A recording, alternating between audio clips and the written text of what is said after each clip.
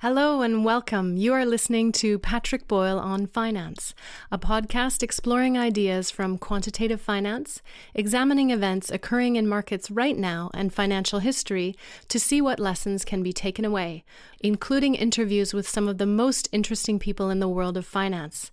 To learn more about the podcast, visit onfinance.org. At an event in Arizona a few months ago marking the opening of a new Taiwan semiconductor plant, Morris Chang, the company's founder, stated that globalization is almost dead and free trade is almost dead and they're unlikely to come back.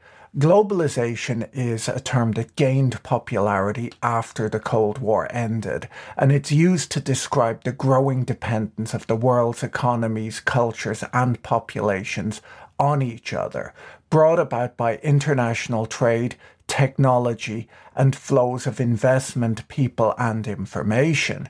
It's by no means a new idea. Countries have come together to facilitate these movements over many centuries, but the world is more globalized today than ever before. The wide-ranging effects of globalization are complex and politically charged, as there are, of course, winners and losers associated with any big economic or social change. Globalization has had a significant effect on global growth, poverty reduction, and inequality, both between countries and within countries, not to mention its political, societal, and cultural consequences. It's not surprising that a potential reversal has become a major topic of discussion. Trade tensions between the US and China had been growing for at least a decade and were accelerated by the pandemic and the global supply chain disruptions that ensued. The geopolitical fallout from Russia's war in Ukraine added to these global trade tensions, raising serious concerns about a decoupling world. Some of the most influential investors on Wall Street, like Larry Fink of BlackRock and Howard Marks of Oaktree, have been saying that these issues may be permanently altering the world order. Fink wrote last year that recent events have prompted governments worldwide to reevaluate their dependencies and reanalyze their manufacturing and assembly footprints. Howard Marks, citing the problems of Europe's reliance on Russian energy and Western outsourcing of computer chip manufacturing, wrote that the recognition of these negative aspects of globalization has now caused the pendulum to swing back to local sourcing. Rather than the cheapest, easiest, and greenest sources, there will probably be more of a premium put on the safest and surest. Charles Kay of Warburg Pincus told the FT that geopolitics had been on the fringe of the way we thought since the fall of the Berlin Wall, and that had provided a certain oxygen to global growth. However, he said, geopolitics is now front and center in investment decision-making. Talk of deglobalization, nearshoring, onshoring, friendshoring, and reshoring has been growing on corporate earnings calls too, according to Sentio, a financial data firm based on their analysis. So is the global economy actually deglobalizing? And if so, what's next? Historically, limitations on transportation meant that goods were manufactured close to their point of consumption. As transportation infrastructure grew, it became possible to separate production from consumption by at first hundreds and eventually thousands of miles. Eventually, goods could be produced where labor was either most available, most affordable, or most skilled at producing a particular good, allowing the benefits of specialization to be maximized. After World War II, cheap labor and modern manufacturing techniques led to the rise of Japan as a manufacturing and exporting powerhouse. I made a video on that topic a few months ago. A shift to manufacturing in China began to really build momentum by around 1995. Asia's ability to manufacture cheaply led American companies to build factories abroad and hire Asian contractors to do manufacturing for them. The result was more jobs abroad, economic growth for the countries where the manufacturing was being done, increased competitiveness for US importers, and cheap goods for American consumers. Offshoring kept inflation low in the United States over the last 40 years too.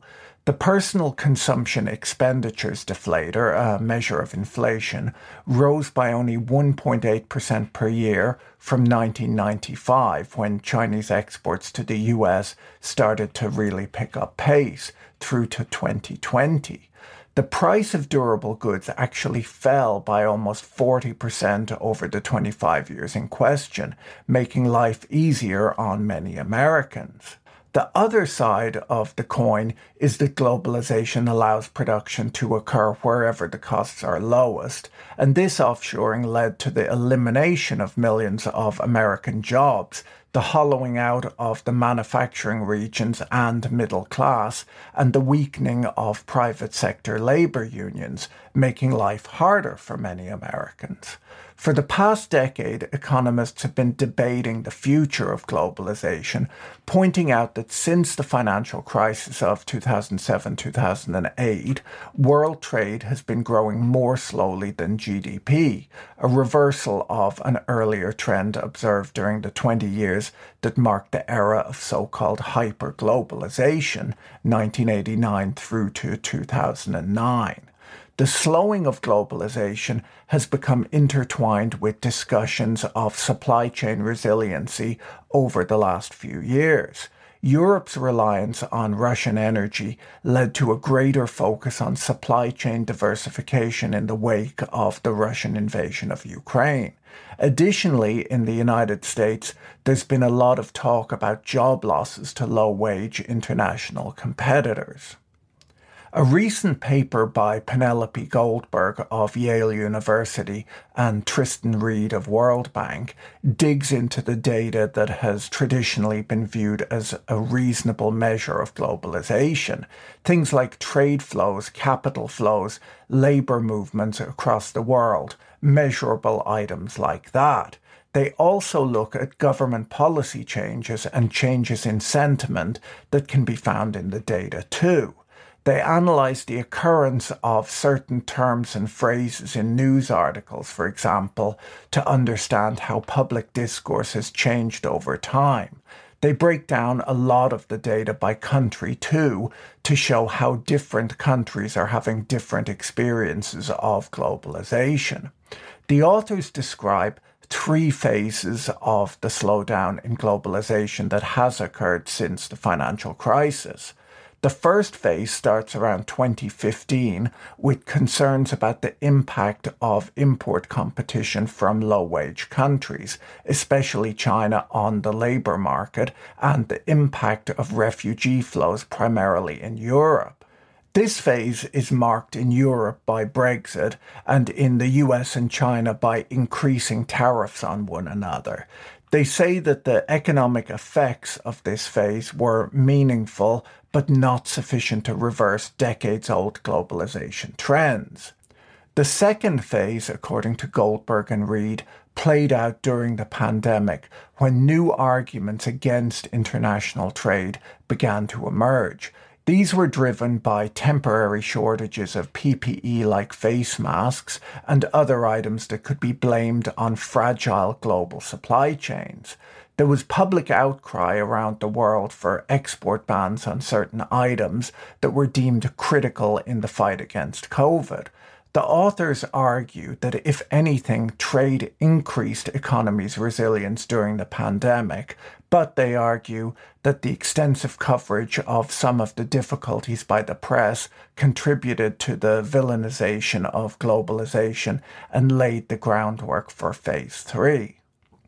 The third phase, according to the paper, began with the Russian invasion of Ukraine last year and provided possibly the strongest argument of all for rethinking globalization, concerns about national security.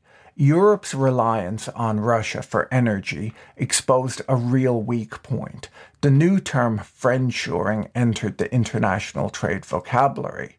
The example provided by Europe's reliance on Russia for a critical commodity led to strong policy actions by the US that included sweeping export restrictions in the semiconductor sector targeting China. Goldberg and Reed say that these developments can be plausibly considered the markers of a new era in international trade and globalization. Digging into the data, a popular measure of globalization is international trade in goods and services. World imports can be seen to have grown rapidly over the last 30 years, including after the credit crunch, as shown in the chart on screen right now. You can also see that world imports bounced back sharply in 2021 after the decline in 2020 driven by the pandemic. This shows the longer-term resilience of international trade. Now, when measured as a share of GDP, imports have slightly declined since the global financial crisis. This is the trend that I mentioned earlier that has led to concerns that the world has started deglobalizing since the credit crunch. Because the decline is small and trade as a percentage of GDP is still close to its highs, a lot of people are describing this as more of a slowdown in globalization. It's not exactly a reversal of trend.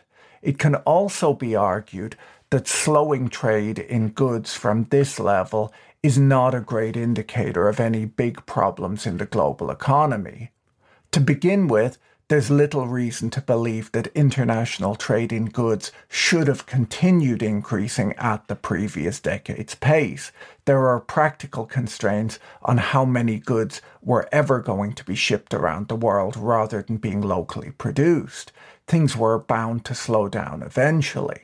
Additionally, some of the flattening out likely reflects the fact that countries increasingly produce and consume services and move away from goods as they develop, and services tend to be more local in nature.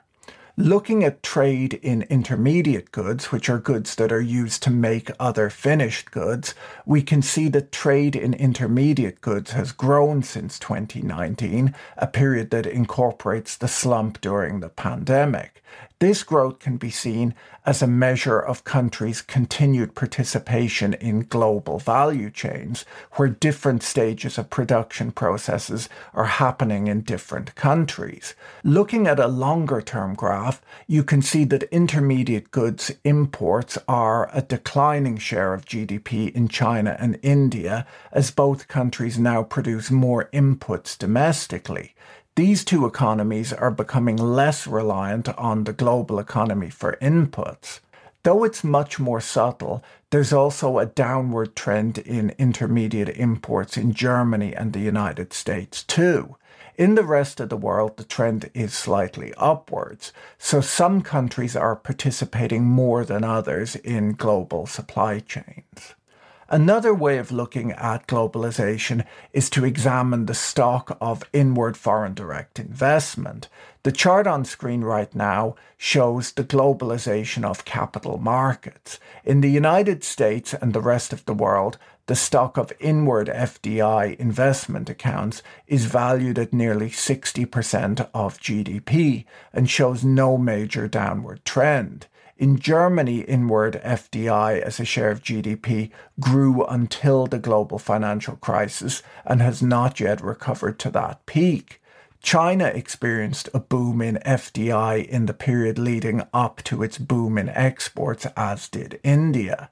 The stock of inward migrants shown on the screen right now measures the globalization of labor markets. Germany and the United States have absorbed migrants as an increasing share of their population, with Germany recently surpassing the United States in migrants as a share of the population, as it absorbed a huge number of refugees in the 2010s. China and India are homes to far fewer migrants as a share of their population, and this trend appears flat in these countries. These charts show that the growth of trade as a percentage of GDP has stalled since the financial crisis and even declined in some cases, but trends in capital and labour markets tell a somewhat different story. Combined, these trends suggest that it's probably too early to talk of deglobalization, especially when the slowdown of global trade might be reasonable to expect after its earlier period of fast growth, which possibly reflects the growth of the domestic market of two large formerly low-income countries, China and India. Second, deglobalization trends are quite different in different countries. While the United States and China seem to be gradually decreasing their reliance on global markets, this is not at all true for the rest of the world. While the data doesn't yet show strong signs of deglobalization already happening, the trade policy environment has changed dramatically over the last 5 years, especially in the United States. This matters as these policy changes will drive how trade goes in the future. Since the end of World War II, global trade barriers had been gradually falling, and a variety of trade agreements allowed many countries to become more integrated in world markets. Several developing countries reduced their tariffs unilaterally and joined the World Trade Organization. The US and other advanced economies played a leading role in the reduction of trade barriers and the design of the world trading system. The picture changed dramatically in 2018 when the US announced a first set of tariff increases targeting several countries, but especially China. Eventually, these tariff increases led to a tariff war between the US and China, the world's two largest economies. The US also imposed tariff increases on steel and aluminium imports from nearly all countries. There was no real change in any of these policies when the US administration changed, with the US arguing that these tariffs were necessary for national security purposes. Over the last year, there's been a clear shift in the US approach to international trade in the name of supply chain resilience and national security. There were sweeping export restrictions placed on the semiconductor industry, justified in the name of national security. The CHIPS Act provided multi-billion-dollar support for the development of the domestic semiconductor industry in the United States. A number of provisions in the Inflation Reduction Act have led to EU complaints that subsidies and tax credits discriminate against products imported into the US to the detriment of European companies. There is, of course, a risk that the EU might respond to this with legislation of its own, as right now US companies are not similarly disadvantaged in the EU. There is some evidence that while the trade war between the United States and China reduced trade in the targeted product categories between these two countries, it boosted trade between other countries and the rest of the world in these same products. The countries that showed the largest export growth to the rest of the world were countries with expansive trade agreements. So the trade conflict between the world's two largest economies did not simply cause reallocation of global trade flows, it also generated new trade opportunities for other countries. The professors argue that just as economic variables respond with a lag to policy responds with a lag to public sentiment and attitudes. So they tried to quantify the change in public sentiment with regard to international trade. Sentiment is, of course, difficult to measure, but they used text analysis to get some sense of how frequently people talk about things like reshoring or friendshoring or China plus one these days. The paper points out that the use of the phrase national security shows up in a higher percentage of news articles today than it did immediately after the September 11th attacks. This is maybe a little bit surprising. The authors found that the public still views trade as being beneficial to the economy, but that there's an increasing skepticism about the benefits of participating in the global economy. The paper argues that governments are not actually responding to private sector demand or voter demand with these new trade restrictions, but are instead driving this trend. The data shows that right after COVID, firms were looking to add new suppliers to diversify their supply chains, but crucially, they were also trying to maintain their relationships with their existing suppliers. While companies might be aiming to reduce their reliance on a single country for supplies, especially after the lessons learned from over-reliance on Russia by Europe, it's worth noting how difficult it would be to significantly reduce American trade with China in the near term. Apple has diversified their supply chains by manufacturing all of their main product lines in more than one country, but because of the lack of trade infrastructure, things like high-quality roads and ports in places like India and Vietnam where they've moved some of their manufacturing, it would be almost impossible to manufacture in these countries on the same scale that they're currently manufacturing in China. At present, China has an experienced workforce and a huge manufacturing base and skills pool that no other country can compete with. If deglobalization began to materialize and a meaningful part of the productivity gains that have been driven by globalization were to disappear over a short period of time, this would likely be inflationary and result in major trade disruptions and a protracted recession. Major economic powers most likely recognize this reality and aim to avoid such a devastating outcome. In complex areas like economics and geopolitics, there are no easy answers. There are too many moving parts, too many unknowns, and too many pros and cons whose merits can't be easily weighed. There'll never be a perfect answer, and for that reason there's always a swing back and forth as different ideas are expressed. So far, there's no evidence of deglobalization having already started, but there is some evidence of a political will within some of the largest economies in the world to make changes to the way things are being done. Thanks for tuning in to today's podcast. If you enjoyed it, send a link to a friend. A special thanks to my Patreon supporters who make this all possible. Have a great day and talk to you again soon. Bye. If you enjoyed this episode, be sure to subscribe so you're notified when a new episode is posted. Thank you to everyone who is supporting this content on Patreon. If you enjoyed this content, you can find more like it on YouTube, on the Patrick Boyle on Finance channel, or follow us on Twitter at Patrick E. Boyle. Thanks for listening. Bye.